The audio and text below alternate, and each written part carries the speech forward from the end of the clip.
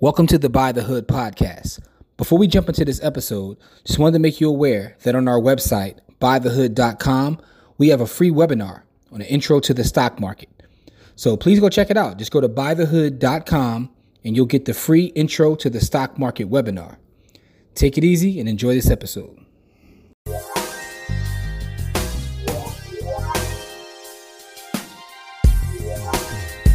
What's up, people? Welcome to this episode of the By the Hood podcast or webcast, because I don't know how you're consuming this content. I'm your host as always. My name is Jimmy, and as we start off every show, that is with gratitude. Just want to say thank you to everyone and anyone who supports anything that we have going on. Special shout out to all the students from By the Hood University, as well as the youth from the By the Hood Ownership Camp.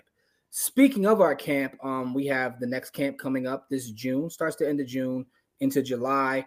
And this is going to be a very special camp. I want to send a special shout out to everybody from Better Than Success, as well as Philadelphia Real Estate Week, who are helping us take our camp to the next level. In fact, June 18th, we're having a black tie event to support the camp here in Philadelphia.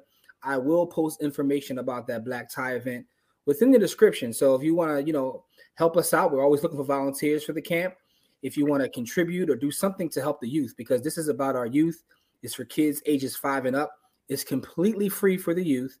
And we want to make sure that we touch as many families as possible, but I will put information about that. My partner Corey is not here with me right now. He's actually working with some students right now. But as always, our platform is designed to highlight brothers and sisters who are doing amazing work, putting out positive energy, and just doing things to build our community. The sister that I have with us right here is very, very intelligent. She's amazing. In fact, first conversation with her, I learned something I can implement in my business. So without further ado, Kim Avant-Babb is in the building. Kim, how are you? I am amazingly honored to be here. Thank you. Thank you. Oh, thank you so much for saying that.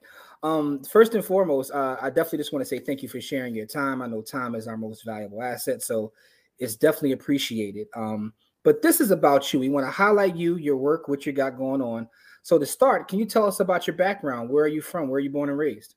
Yes, I will. But before I do that, let me just say I have my 2 tickets to the June 18th event for the young people. So I just want to clear that out now. Thank you so much for your support. It's definitely appreciated. Absolutely. Absolutely. So where was I born and raised? Born and raised in West Philadelphia. Yeah. So I travel the world. People ask me where I'm from. I say from Philadelphia. That's where I was born and raised. And for the last 25 years, when I say we, my husband and I, we sleep in South Jersey, but we are from Philly. Yes.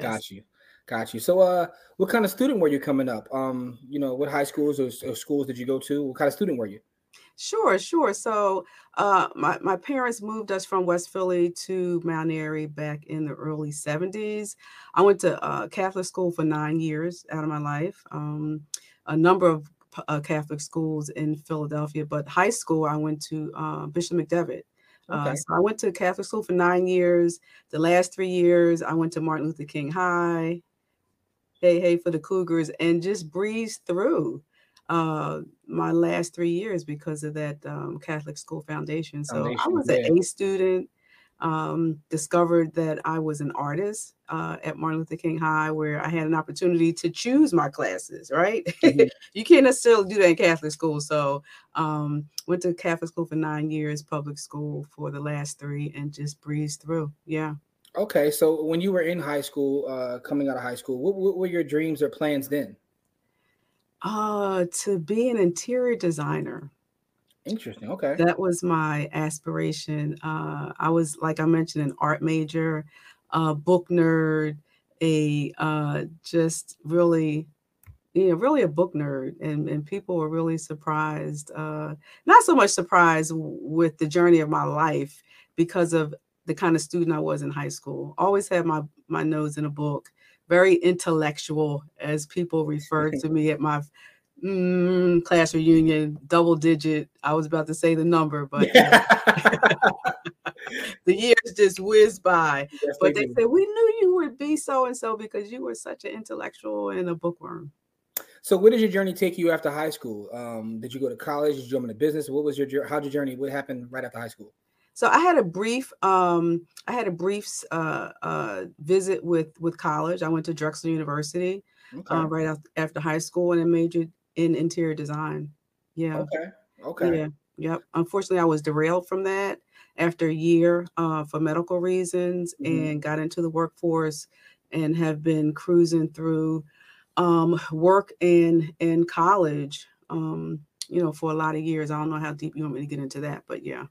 Yeah, so within that journey of starting out with interior design, I know now.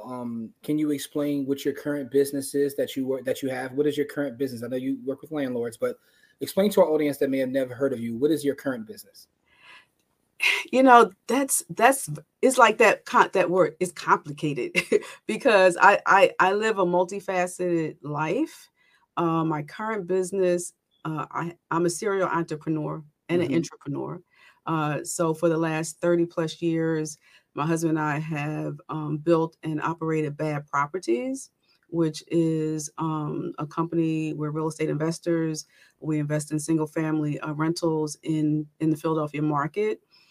So we've been doing that for 3 decades. And currently, I would say a year and a half ago, I started Legacy Real Estate Consulting, which is the educational arm of Bad Properties, which is where the whole landlord strategist education and supporting the landlord community comes in. Yeah. Okay, so you taking your experience and things that you learned along the journey to help other landlords, right? Exactly, exactly. Now, simultaneous to that, I had a 9 to 5. So I was working a 9 to 5 that I just retired from a year and a half ago at the state level. It was a benefit to me that my career path or my 23-year career, um, paralleled real estate. So Okay. I retired from the state of New Jersey, working for the New Jersey Redevelopment Authority as Chief Strategy Officer, and just navigating the whole aspect of community development around redevelopment, financing redevelopment projects in urban communities across the entire state of New Jersey. And then the last 12 or 13 years of my career being an entrepreneur and creating, operating, and managing the Redevelopment Training Institute. So it's a couple of things based upon what you said, right? I found interesting, right? One is sometimes when people ask me about getting into real estate, I tell them, and they hate when I say this, and I always say, get a job somewhere in the industry, right? Learn the Mm, jargon, learn the vocabulary, learn how things work. Even if your long term goal is to go out on your own, you can learn so much and meet so many contacts from doing that. And it's interesting because in Philadelphia, I find a lot of investors who own a lot of properties. A lot of them are like either former or current PHA employees. It's like they start to understand how the process works and they go out on their own. mhm. And so I think that's interesting that you worked on that side in Jersey and then invested in Philadelphia. So I think that's interesting. But you also brought up the concept of being an entrepreneur, which is awesome. Can you explain to our audience what an entrepreneur is? Because I think that's something that a lot of people don't recognize you can be. Absolutely, absolutely. I had the opportunity to be asked by our president and CEO, I guess like 15 years ago now, to take her vision of creating a hub around training because I can say they now because I'm Yeah, retired. yeah. The New Jersey Redevelopment Authority are lenders. They're like a bank, specifically for the urban communities in New Jersey. And so what we were faced with was for-profit, nonprofit developers coming to us vying for money to borrow, not always having the intellectual capital and understanding of how to do redevelopment. So her vision was to create an approachable, friendly learning environment. And so she came to me with that vision and said, make it happen. And I did. And so an entrepreneur is someone who builds a business within a company or Hmm. in this example, within the state of New Jersey. And took that vision, created a framework around it, built the team, led the team, and ultimately created a regionally accredited, recognized redevelopment training institute that trained thousands of industry inquisitives and experts, from attorneys to mayors, and people from all around the country came to that training institute, and they still do. So that was a major crown in my jewel, in my jewel in my crown. I'm sorry. Yeah, and also I want you to explain this too, because one of the things that I understand, a lot of times people try to like jump out too fast instead of like holding their job while they build their dream on the side, specifically in real estate, because I'm pretty sure this helped you in terms of having that W-2 employment as you built your portfolio. How did that help you grow your portfolio by having that job? Yeah, and that's a great point. I make the point to young investors or people who, ask me, how did you get started and how did you, you and your husband partner get to where you are? And I say to them that our W-2s were our angel investors, were our biggest investors, right? And I just had a conversation with someone just recently who has a 9-to-5 and is dabbling into real estate and is on the cusp of, should I quit my job or not? And what I say to them, which is what fueled our ability to build a multi-million-dollar real estate portfolio, was our 9-to-5. Lenders want to see stability in income, skill set, and the ability to pay back that loan. So if you have a 9-to-5 that you enjoy and or creates the flexibility to allow you to stay on that job and build your business simultaneously, and then be able to replace your income and step off, that's a better strategy than quitting the 9-to-5 and then trying to get funding to fuel your business. There's just, a bigger hurdle to jump through when you don't have a 9-to-5. And fortunately, that's what we did. We had started our real estate business before I embarked on this 22-year career that I just retired from. So we were building it before I started that position, but it just built so much momentum. We were blessed in so many ways to increase the building of it over those 2 decades that I could retire from my 9-to-5 and just commit 120% of my time to building and continuing to build, and then start an educational arm of our company. That's awesome. So you said a couple things there. One was you did something that you enjoyed. So we're not saying if you hate your job out there, if you're miserable going to work, you're going to be miserable, right? Right. So you enjoyed it, but also your job indirectly was, around the same business you were building. So the question I have is, what was your biggest takeaway from that time you spent as an entrepreneur that helps you now that you're fully dedicated to your business? What would you say is like, something that's helped you the most, or your biggest takeaway from that? Jimmy, if one is not spiritually grounded, it's hard to recognize when you reflect and look back. And for me, every time I say this, like, I get like filled up that I can pivot and look back in my life and my career and see how every previous step has prepared me for where I am today. Right. I was approached by our CEO with this idea and built a redevelopment training institute. Right. And that skill set and that accomplishment has created the platform for what I'm doing today with Legacy Real Estate Consulting. Is an education arm. When I was building that training institute, I said to myself, I can add to my resume that I am a course designer. Like I was designing courses, finding instructors all around the world. And so I'm doing that same thing for Legacy Real Estate Consulting. So what I did there really prepared me, unbeknownst to me, for what I'm currently offering to landlords and real estate investors in my current business. Okay, got you. So kind of like everything. So I mean, and that's a great answer, but that also means that you're aware, and like you said, you're able to look back and reflect and see that everything leads to where you are today. Yeah. Right. So it's not about being perfect. It's about making mistakes and learning from them and moving forward, but everything leading you to where you are. Right. So I have to ask you this question though, about this journey that you've had. What has been the biggest obstacle or something that you had to overcome to get you from where you started to where you are now, that you have these flourishing businesses and you're living out your dream, what would you say is the biggest hurdle that you had to overcome? I thought about the answer to this question, Jimmy, and it's very personal to me. Mm-hmm. It's not an obstacle that I had. It was more of an obstacle that those who wanted to bring me on their team had, which is Okay. that I don't have a college degree. Okay. And in certain circles, the college degree is a prerequisite to get you to the table. Mm-hmm. And what was convincing to my employers was that I had a skill set, a natural skill set, grit and ambition and ability to deliver, that they could not discount me because I didn't have a college degree, because I was delivering every single time, self-starter, lifetime student.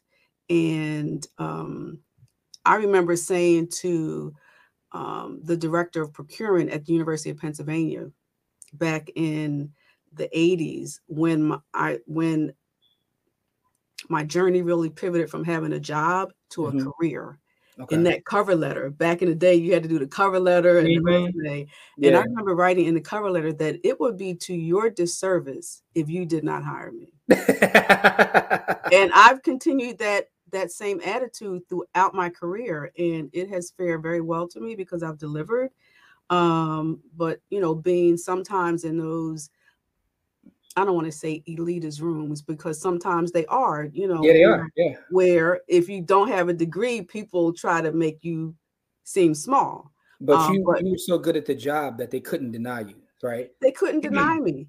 And so an added challenge to that imposter syndrome reverse is that I matriculated, not including the first time at Drexel, but 4 times to universities over my Okay. career, saying in my mind, I got to get this piece of paper. I got to get this piece of paper to Mm-hmm. qualify or justify. But every time I had to relinquish, I had to discontinue that college, experience, because I was getting promoted. I'm Yeah. like, so do I dedicate the time to the books, or do I dedicate the time to, boning up on taking advantage of this promotion? And every Okay. time I said, they offer you the promotion because you've obviously got what it takes. So books, I'm putting you on pause. And I Mm-hmm. went back, 1, 2, 3, 4 times and finally said, listen, as chief strategy officer, 2 people removed from the governor, I think I'm cool. Yeah. I Let think me I'm ask you doing this something question. right. I don't think I need that piece of paper right now. That's an interesting response to that question. But let me ask you this though, building on that. If you had someone who's younger in your family, or a kid, or just someone looking for mentorship, and they ask you that question, they were on the fence about going to college or not, what would your response be, considering your experience, right? Because from what I'm hearing is, if you would have had the degree, you probably would have still ended up in the same place, but it might have been a little bit faster. Is that, if I'm reading that right, or Not necessarily, not fast enough. not necessarily? Okay. Mhm. So what would your response be to someone asking for your opinion about the college, getting that college degree? Sure. Someone said something very profound to me early in my career in the form of a question. He asked me, what is one of our greatest assets? And I pondered it for a while. Long story short, he said, one of our greatest assets is our ability to reinvent ourselves at any time. Mm-hmm. Right? And we can do that through knowledge and education. So if we want to be an image consultant, that's all we need to do. You don't even need to go to the library anymore. You can get on your, smartphone and Yeah. just, Google and learn and read a book a week on image consulting. And if you need to go through a certification, fine. But we have the ability to reinvent ourselves. So what I would say to a young person is that, because college is not for everybody, At all. right? But everybody has a skill set and an acumen. So now I'm not talking about, rocket scientists or heart. Surgeons. Yeah, I know. I get it. Certain things. Yes. I need you to go to college to get that. Yeah. But if there's something that you're interested in, study up on it and network, right? Build your interpersonal skills and your professional skills, and your work acumen. Build yourself internally so that you can articulate what your vision is And once you educate yourself and bone up, put it out there and deliver. The other profound statement that was said to me, I asked a woman that was on the panel that I was very respectful of and impressed with, how did you get to where you are? She said something to me that I share with young people. Do what you say, do what you say you're going to do. And if you can't, communicate that you can and what the options are. So it comes down to work integrity and work ethic and communication. So it's really a compilation of many different things that I would say to young people, but you have to apply yourself. You have to have the discipline. You have to be hungry. You have to be consistent. And you can't let people tell you no. Like you really have to challenge no. I'm not qualified. Why not? What do I need to get to be qualified? You got to be assertive. Listen, in getting to your actual, your real estate business, I was telling you, like, the first time that me and you had a chance to speak, I learned something from you about screening tenants. And I'm like, man, and that's the beauty of it, though, right? I've been in real estate for over 20 plus years, but I'm still learning. I'm always learning from other people's experience. So you've picked up a lot of gems and things along the way as a landlord. So do you guys self-manage all of your property? Yes, we do. Okay. And so you said that it's primarily residential. Do you just focus on only residential? So yes, we primarily have single family. Where we got our start, though, I always give credence to my mother-in-law, the late Avant-Babb, who introduced us into real estate. We got our start managing her multifamily units in Queen Village. She had triplexes, right? And so we've done triplexes, but we have single families, yeah. Okay. Is that like your preference, or do you guys like, because I'm gonna tell you why I'm asking this, right? I have this like unpopular opinion, because a lot of times you go online, you see people talking, everybody wants to get the 50 unit, the 100 unit. I like single family homes, right? And I know I'm in the minority in saying that, but it's a reason for that, right? I find them to be easier to find great tenants. I also find them to be more liquid, and where I'm at in my career, I like liquidity, right? So if I'm selling a single family home, I'm open to first time home buyers, other investors. I'm open to pretty much everybody. Right. There's not too many people that are looking to buy a 20 unit building other than other investors. And if you're an investor, you're not trying to pay market rate anyway. Right. So that's just a personal opinion. So I was wondering, like, when you say that we deal in single family, is that a strategy behind that, or that's just how things worked out? It's kind of both. In that, as I mentioned, we used to manage my mother-in-law's triplexes, right? So we had that experience of the transientness of triplexes, much more turnover, right? And then when we got into the investment space, which was as a result of a gift, a $14,000 gift from my mother-in-law for us to buy our first investment property, because she kept saying, you all need to start buying real estate. My husband I'm from West Philadelphia. My husband was born and raised in Graduate Hospital. For those of you who are not familiar with Philadelphia, is the first ring neighborhood of Center City. Yes. That's where he grew up. So that's where his mother was investing. And so she convinced us and said that she would gift us of $14,000 to buy our first investment property, which was a single family. And hold on, real quick. Can we just stop and give some flowers to your mother-in-law, because you talk about that's what we like to talk about in terms of generational wealth, and her giving you just capital, hey, get you guys started, and now you've built a multi-million-dollar portfolio. Yes. So we just want to give her flowers and shout out to your mother-in-law. That's amazing. Absolutely. And she was a factory sewer who was an avid saver and had saved this $14,000 as an inheritance to my husband. But she came across two properties side by side, and she brought one for $14,000 and said, you all need to buy this, and I'm going to give it to you with the understanding that when I die, you will not get an inheritance. We still own that property today. Wow. When we talk about wealth building, that $14,000 gift just keeps on giving. It's in the Graduate Hospital? It's in Graduate Hospital. Okay, single family. Yo, say less. Listen, say less. I've done a lot of valuation work in Graduate Hospital. I know what the median value is there. So I'm just going to, leave it at that. That's an amazing story, though. Yes. Take your inheritance now, but the fact that she gave it to you now makes it worth more. If she would have waited to give it to you, it had less purchasing power. Absolutely. Oh, that's an amazing story. Absolutely. So that first house was a single family, and my husband and I, we would go to seminars and conferences, and we heard a story from one of the instructors, which was a major investor in New York at the time, and he owned all these apartment buildings, but he had an ideology. He said each one of his properties was a cow, and that he would never sell the cow. You just milk the cow into future generations. And we used that method and that ideology and brought single family properties. Um, we have a tenant that's been with us. Talk about how people stay longer in single family versus apartments. She's signing her 14th year lease. And every time I call her at the top of the year, are you going to, she finishes the sentence, I ain't leaving my house. So people have more ownership, we have found, with single family opposed to apartments.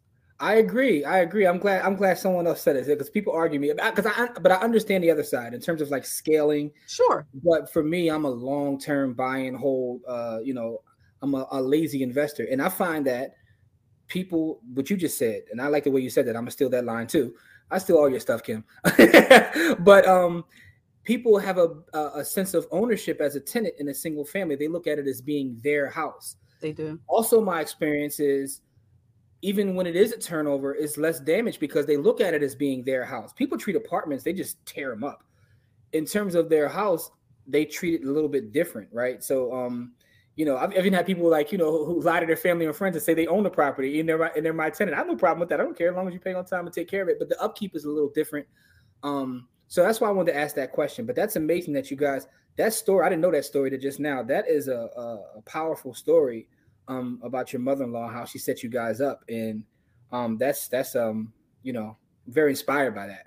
Absolutely. Because, and we my husband and I sometimes will just, especially during COVID, post-COVID, like, and that we have a 0% eviction rate in 38 years that we've been managing her properties and our properties, and going through COVID, with 100% rent collection, zero delinquencies. We just walk through the house sometimes past each other, and I look at him and he looks at me and I'll be like, we blessed, right? Man, I want you to talk about how is that even possible for you to have a zero? Because you've been in this 20 plus years now? 38 years. 38 years. I was forced to figure out that number going through a program I just went through, because in marketing and content, I'm saying 3 decades. We got 3 decades. And my coach was like, no. How many years? And I went back and it's been 38 years. See, Kim, I'm taking more notes from you. I'm stealing more of your stuff, right? Hey, listen, Kim is a wealth of knowledge. I'm learning right now as we have this conversation. I got to start saying the exact years. I always say 2 decades too. Like, I just learned something new from you.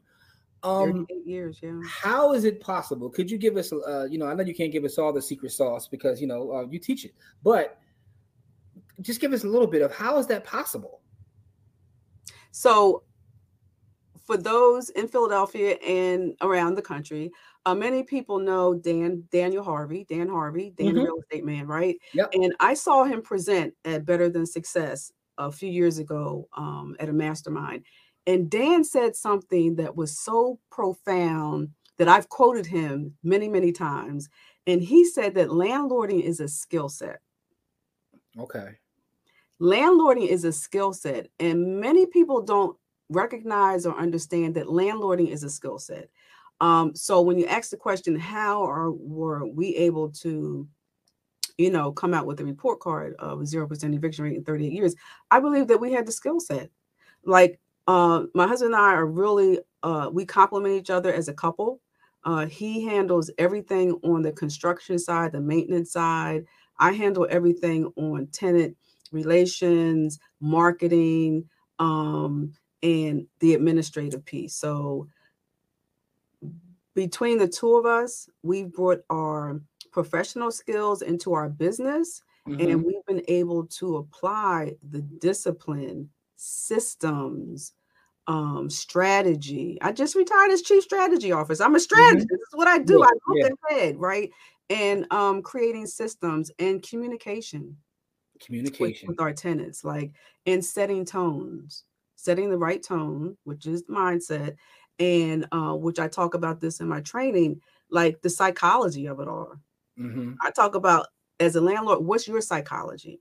What's the psychology of the tenant? Let's get into the mindset of this thing. So I think it's been as a result of, what we've discovered along the journey, systems that we put in place, documents that we've created to create a systematic way of communicating. And just, the whole ball of wax has really delivered us in a way. Now, I'm not going to say that early on, when we were managing my mother-in-law's properties, that we didn't stumble, get bumps and bruises along the way trying to figure this thing out, because we didn't go to school for property management. We didn't go to school for real estate in the beginning. So we really honed the skills and created, a clear system that we've repeated and that we're able to share. Man, that's amazing. And also shout out to Dan. Dan has been on his podcast as well, and he's amazing at what he does. So yeah, that's those numbers are just like beyond belief. 38 years, like a 0% eviction rate. That's even through COVID. So how did COVID affect your business, if at all? It didn't. And again, I will highlight _, the importance of communication. Okay. And relationships, right? HAPCO, I won't take credit for it, but they came out years ago and it's still pinned up in our office, the 10 commandments of landlording. And one of the commandments is, I'm friendly to your tenants. I'm friendly, but I'm not your friend. I'm friendly. And so this is a business relationship. It's a mutually beneficial relationship. And so we approach it like that. When COVID hit, because of our business relationship with our business partners, as we call our tenants, because they are our on-site property managers, right? They are managing our whole different way to look at it. That's that mindset you're talking about. They're managing our asset for us. I reached out to each and every one of them personally and asked the question, how you doing? In reference to COVID. And I shut my mouth and I listened to them. And many of them said, I'm okay, I'm working from home, or they shared whatever their situation was. But before I called them, we had created a rent deferral policy for our company. Okay. Just in case they had an answer that wasn't 100% of what, the past relationship had been, this would be step 1, 2, 3, and 4. Fortunately, the other reason that my husband and I walk by each other and say, we blessed, right, is that we're not over leveraged. We're not over leveraged. So that releases the pressure. That released the pressure for us in the COVID situation if we had tenants who couldn't pay. Yeah. And the tenant that's been with us for, at that point, 13 years. Yeah. And she couldn't pay.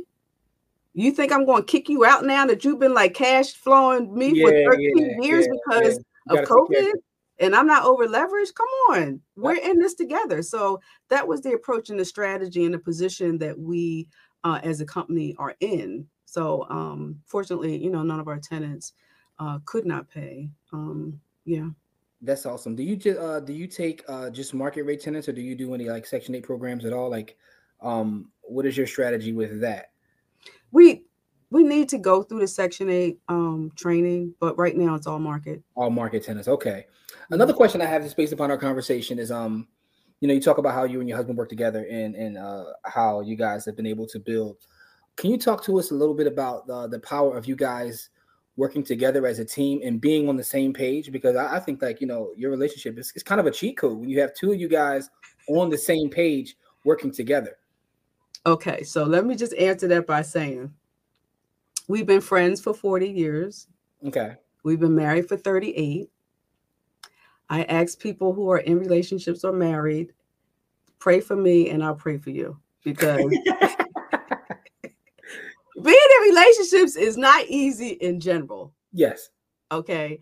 And then you layer your partner being a business partner on top of that. It hasn't been all peaches and cream. We are not always on the same page. Okay. He's much more conservative. I'm much more aggressive, really in risk. Yeah. That's interesting. So again, communication is the elixir of all relationships. So we have, we've had great communication over the years. Hasn't always been smooth. But we've been lifetime students, right? Okay. And that's helped us to, navigate our relationship. Okay. It's again, if I stand on my heels and look back, he's like the best guy out of the bunch that I could have linked up with. We'll make sure we send him this clip right here. He's the best one in the bunch of the guys that I was encountering through my life. And it's just, the planets have lined up for us to really complement each other. Yeah. Oh man, this is a very inspiring story. I'm inspired by your whole story. Let me ask you this question. Along this journey, what is your favorite book or book that's inspired you? So I thought about that answer, and it's really hard because my mother was an avid reader. My childhood sweetheart that many people thought I was going to marry, his father was an avid reader. Mm-hmm. Every room in our house has a library. So It could be a couple books. It's not to be one. Just give me a couple. I know. A couple of your favorites. A couple of my favorites. So an early book that really, laid the foundation for me was Your Erroneous Zones. Okay. Yeah, that really, talked about self-control and positive thinking. Every year I read Who Moved My Cheese. I like that one. Yeah. It talks about change, like how we have to manage change. Mm-hmm. On the real estate side, The Color of Law. Ooh, Focuses on real estate and the whole backdrop of, racial segregation and prejudice in real estate. So, and I just got a book by Mark Lamont Hill, who just came out with a new book called it's a new one. Yeah, Seen and Unseen, that talks about technology and how, it democratizes how we capture racial injustice based on social media, cell phones, and all that kind of stuff. So I read from a like a cafeteria style. I'm like picking and choosing depending on how I feel every day. I'm reading multiple books all the time. Same here. There's another good book. I don't know if you read this before. It's called Family Properties. It's by an author named Beryl Satter, but it's an excellent book. It's along the lines of The Color of Law, but it's shown like the narrative it's a story of a young lady whose father was a landlord in Chicago in the 60s, and she's like telling their story, but it goes over some of the same things as Color of Law, but she's giving like her perspective as someone who saw it up front and how race plays a part in real estate, right? And who's the author again? It's like Beryl Satter, Beryl Sadder, something. I believe that's the spelling, but you'll find it's called Beryl Satter is the author, but it's called Family Properties. Yeah, so it's a pretty interesting. And if you like Color of Law, you'll definitely like this because it's a story. Like, I mean, and it's very, very, very, because what it talks about is not just redlining, but it talks about how because of redlining, people were forced to pay these exorbitant rents because they had no choice. Yeah. And how over time that thing, like, we always talk about compounding on the good side, how compound interest works on the good side, but compounding works backwards as well, right? You do this one evil thing and then it compounds into more evil things. So, interesting book. I just, thought I'd bring it up when you mentioned The Color of Law. Absolutely. I'll look that up. Yeah. So, so tell us about, I know you said you have the education company, you have your real estate company, and those are the primary things you're working on as well. But I do happen to see the logo behind you for Landlord Docs. So what is Landlord Docs? Landlord Docs 30. That's before I was counting the years. Is a digital property management document bundle that we took to market about 3 years ago. Okay. Because at one point, my husband, he would ask me for a blank copy of our application, a blank copy of our lease to share with someone. And the light bulb went off. As the administrator, having created all of these documents over the years. And I said, if Microsoft has a bundle, we have a bundle.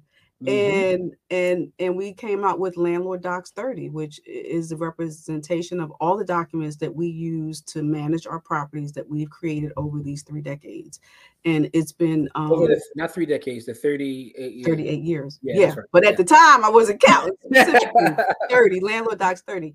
And so we took it to market. And I mean, it just was well received by landlords, aspiring landlords, existing landlords. It gives you it's like 30 documents but it covers everything: addendums, leases, applications, to help you not have to go to Staples and buy just an off-the-shelf lease. Our lease is a 10-page lease. It covers many, many clauses. So we went to market and offer that to landlords, because many of them don't know where to start. And this is a great bundle to get them what they need to manage their property. Awesome. Only have two more questions for you, right? Sure. So the first question would be, if someone is coming to you now as an aspiring investor, they're just getting started, what would be your advice to them? What would be your first piece of advice? What's the first thing they should do? They're saying, listen, I'm fresh out of high school or college. I want to become a real estate investor. Miss Kim, what should I do? What you should do, first of all, is do your research. Read as much as you can about real estate.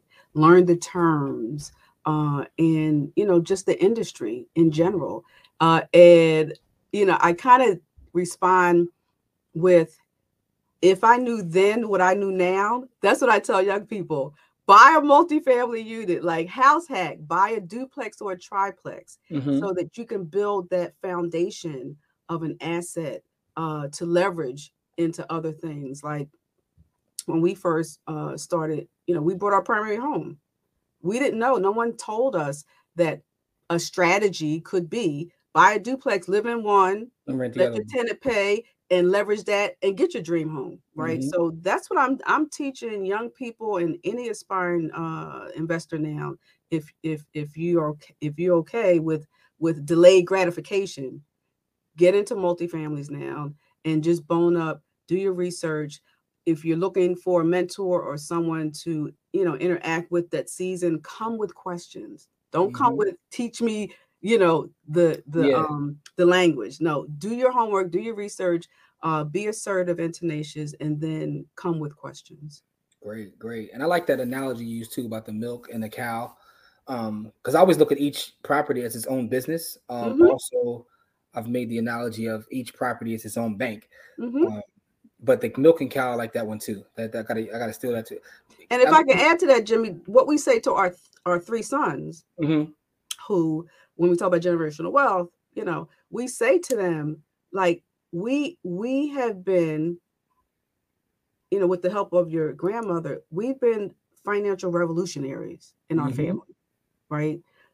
And the broader sense is, how a $14,000 gift and gentrification created a multi-million-dollar real estate portfolio. That's really the recipe. So we tell our sons, in reference to the cow, you can take these cows and milk them into future generations if you just maintain them. Yep. And the one thing is, you also had time. You've given it time. So it wasn't as soon as she gave you the 14,000 hours, but over time, it's went up, crazy. But that's the thing. It's your whole story is inspiring, because now you're on to the third generation that's going to benefit from grandma's 14,000. And also, what's inspiring about that story is you said grandma was a seamstress, right? Like, she just was a great saver. Yes, and her decision to be a great saver are going to change the lives of grandchildren and future grandchildren. So that is a very, very powerful story. That's what we talk about, like Black wealth. That's what it looks like. And the three other components that really add to the recipe of success for us is, to your point, timing. We brought the right location at the right time at the right price. Yep. Wow. So what does the future look like for you, Kim? Now that you're retired and you're focused fully on all your businesses, what does your future look like? I am free to be me. I had never experienced this sense of freedom until I retired from my 9-to-5. To be as creative and exploratory, without any boundaries, without having to ask for permission, without having to ask for time off. So I'm in such a freeing and creative space right now. So what the future looks like for me is, if I can, and I will keep, growing, educating myself, serving, and financially supporting in the philanthropic way. Like, I'm hitting on all of those cylinders. Life is great. Life is great. That's amazing to hear. I'm in a place, I've incorporated a motto: learn, earn, and return. I believe that we should learn as much as we can, earn what we can from that knowledge, and then return it to the community. So the season I'm in right now is returning and pouring back. Can you repeat that again? You said learn, earn, and return. Yes. I like that. Learn, earn, and return. I'm writing that down. I like that one. Learn, earn, and return. Okay. Listen, you got me over here taking notes. Like you learn, earn, and return. I like that. I like that whole paradigm. Learn, earn, and return. Okay. So my cup is full. I'm pouring out. I want to return it back into the community before the good Lord takes me. That's amazing. Listen, you have a very inspiring story, and I just want to say, I just want to thank you first and foremost for being transparent and sharing your story. I think that you'll inspire a lot of other folks. And for some of us, we're going to be the ones to give that 14,000, right? So it has to start from somewhere. And that story itself is just very, very inspiring to me. I'm going to leave this conversation, and then I'm ready to go do some work now because I've been very inspired by your story overall. So I just want to thank you so much, and also wish you much continued success with everything you got going on. Also want to say I appreciate you because like you said, you've gotten 2 tickets to help support what we're doing in the community. And we really, really appreciate that. Every time I've talked to you, I've learned from you, but you're also supporting what we're trying to do in our own neighborhoods, in our own community. So I can't thank you enough. I thank you. I thank you and Corey, what you all are building, have built, and will continue to build with the support of the community. That's what we're here for. We have to collaborate, support each other, and continue to buy the hood. That's right. We appreciate you so much. So for our audience out there, I'm going to leave links to everything that Kim has going on. Please check out what she has going on. Make sure that you reach out. She does, educate now. So, and she has time to focus on that, as well as she has her landlord docs as well. So, and please believe me, I don't care how long you've been doing this. You can learn from Kim. I'm telling you that. I'm pretty sure you learned something this episode, but she's a wealth of knowledge and her experience. You can't, man, listen. That amount of time with a 0% eviction rate, that's phenomenal. For those that are in the business already, you know how phenomenal that is, right? So with that being said, make sure you reach out, see everything that Kim has going on. And for our audience, we just want to say thank you so much for listening or watching, however you're consuming this content. We appreciate you. As we always say, it's not about how much money you make. It's about how much you keep. Game Elevates. We'll see you guys in our next episode, but thank you so much. Peace.